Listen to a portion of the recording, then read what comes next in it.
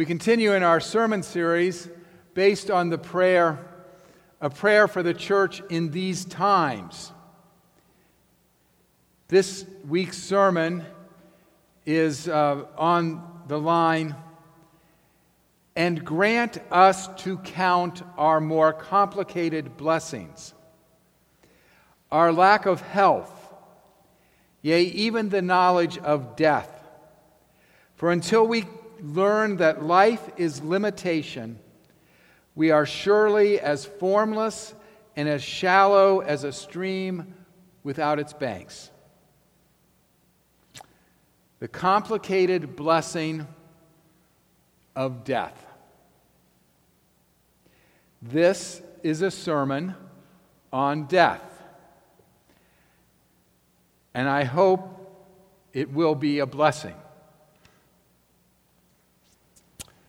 We have come familiar with daily death counts.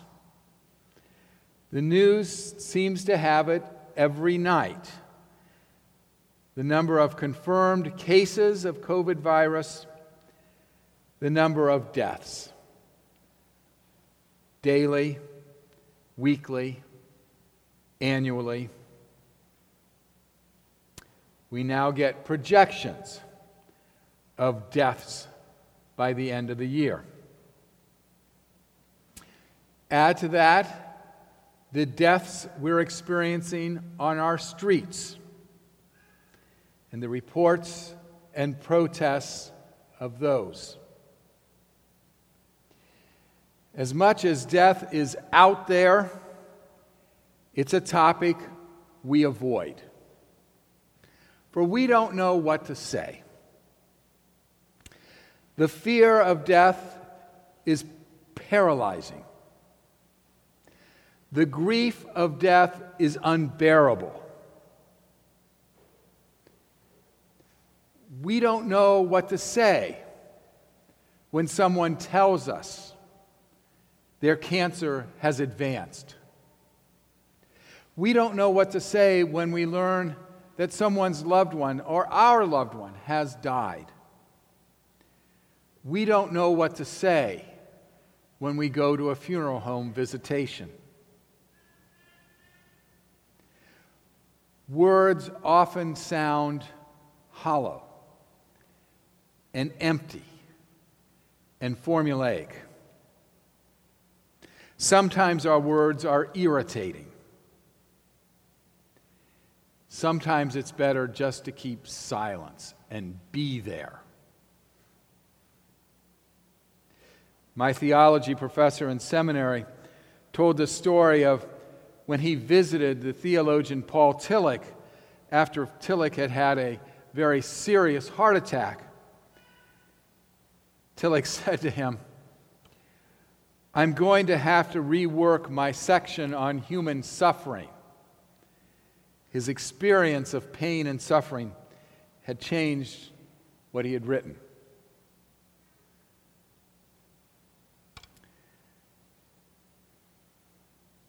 We can only talk about death when the unbearable grief becomes bearable sorrow.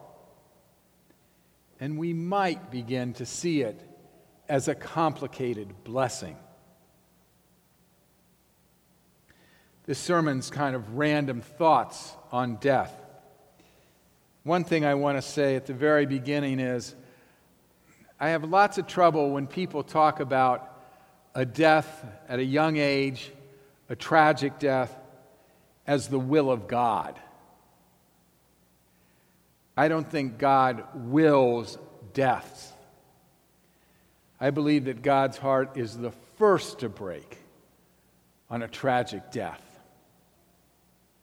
God suffers with us in our unbearable grief.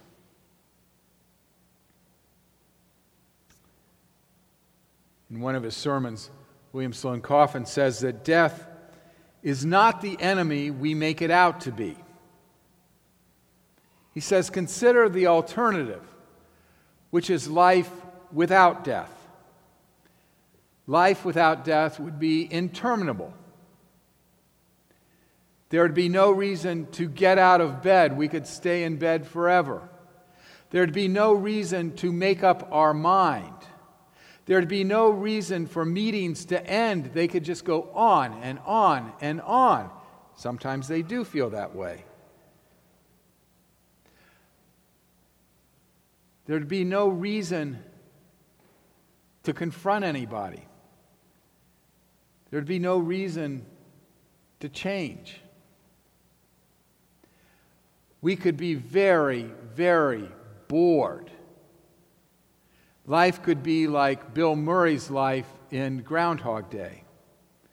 It's just the same thing over and over and over again. Death cannot be the enemy if it is death that brings us to life. The limit of death wakes us up. The limit of death is a boundary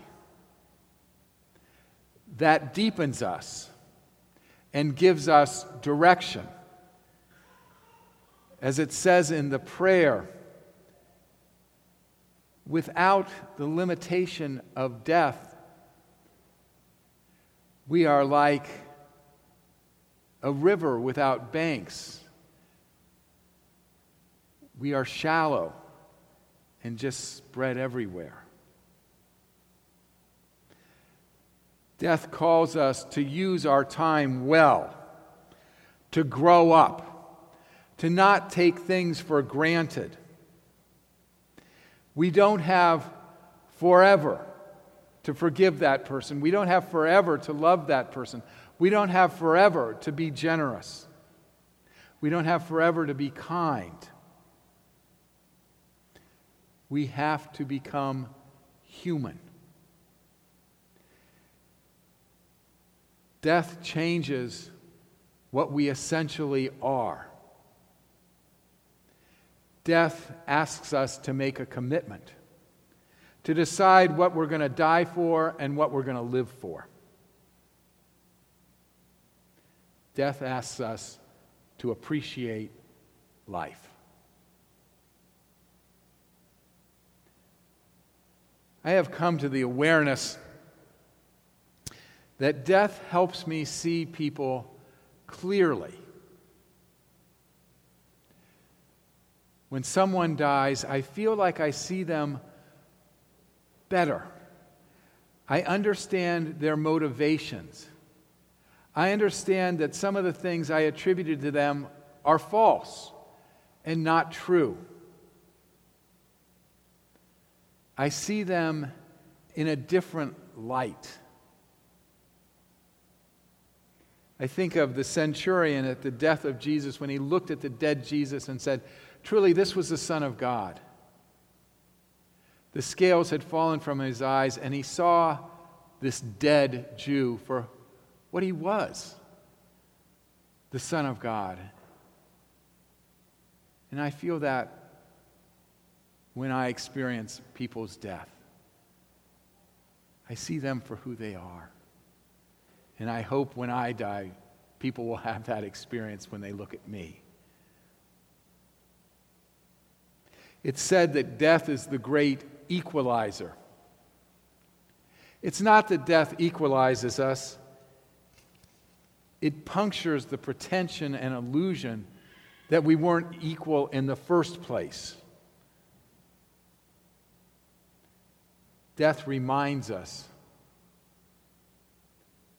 that we aren't better or worse than our neighbor.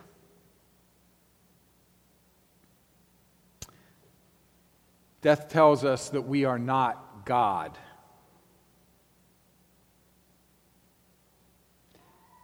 Death tells us that we are human, that we are mortal. Several years ago, I went into the hospital room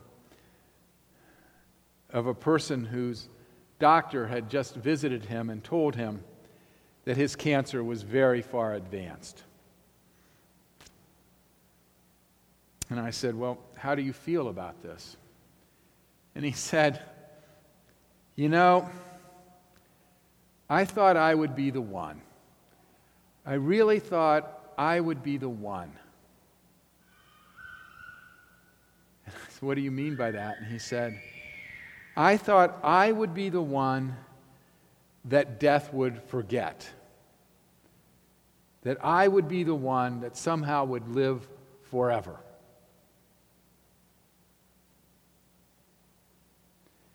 And I realized that I've had those thoughts too. And it confuses my mortality with God. Isaiah says, the people are like grass. The grass withers and the flower fades, but the word of the Lord stands forever. I think of the arrogance I have when I behave as God and forget that I'm mortal. I think of the damage I do in my judgment and in my self-righteousness to relationships, to my neighbors, to the earth. It's good to be reminded that we are not God, so that we don't act in arrogance. When I asked sermon starters what they thought of the notion that they weren't God, they said, thank God that we are not God. It takes a lot of weight off our shoulders. It leaves it in God's hands, and it's such a relief to do that. If we are not God, and death reminds us that we are not God, then it leads us to our need of God. Last week, Colleen talked about the complicated blessing of poverty and the lack of money, and how we tend to think that all of our problems can be solved with money. And the lack of money forces us to use the other tools in our toolbox. The tools of relationship, and the tools of community, and the tools of creativity, and the tools of mentorship, and teachers, and parents, and children.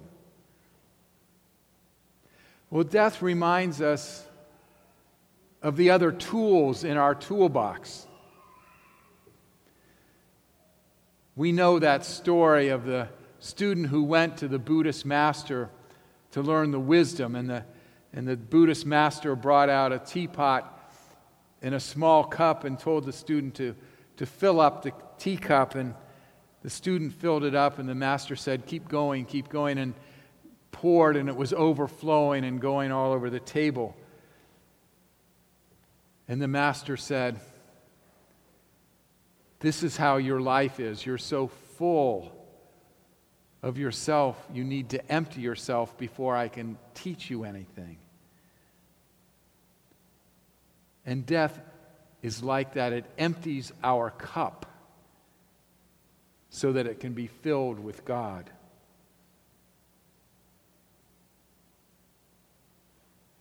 Richard Rohr says, God isn't the one who empties that cup. All of us will have our cup emptied somehow, some way, just by living.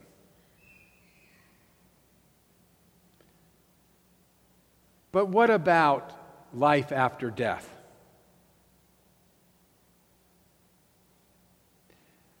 I can no more prove it than I can disprove it. I can't prove it, but I feel that I have experienced it. On occasion, I have the privilege to be present when someone dies. I have the privilege to sit with them in the room after they've died. And without exception, I've experienced a presence greater than myself. I've experienced the presence of God. I can't prove it, but I've experienced it.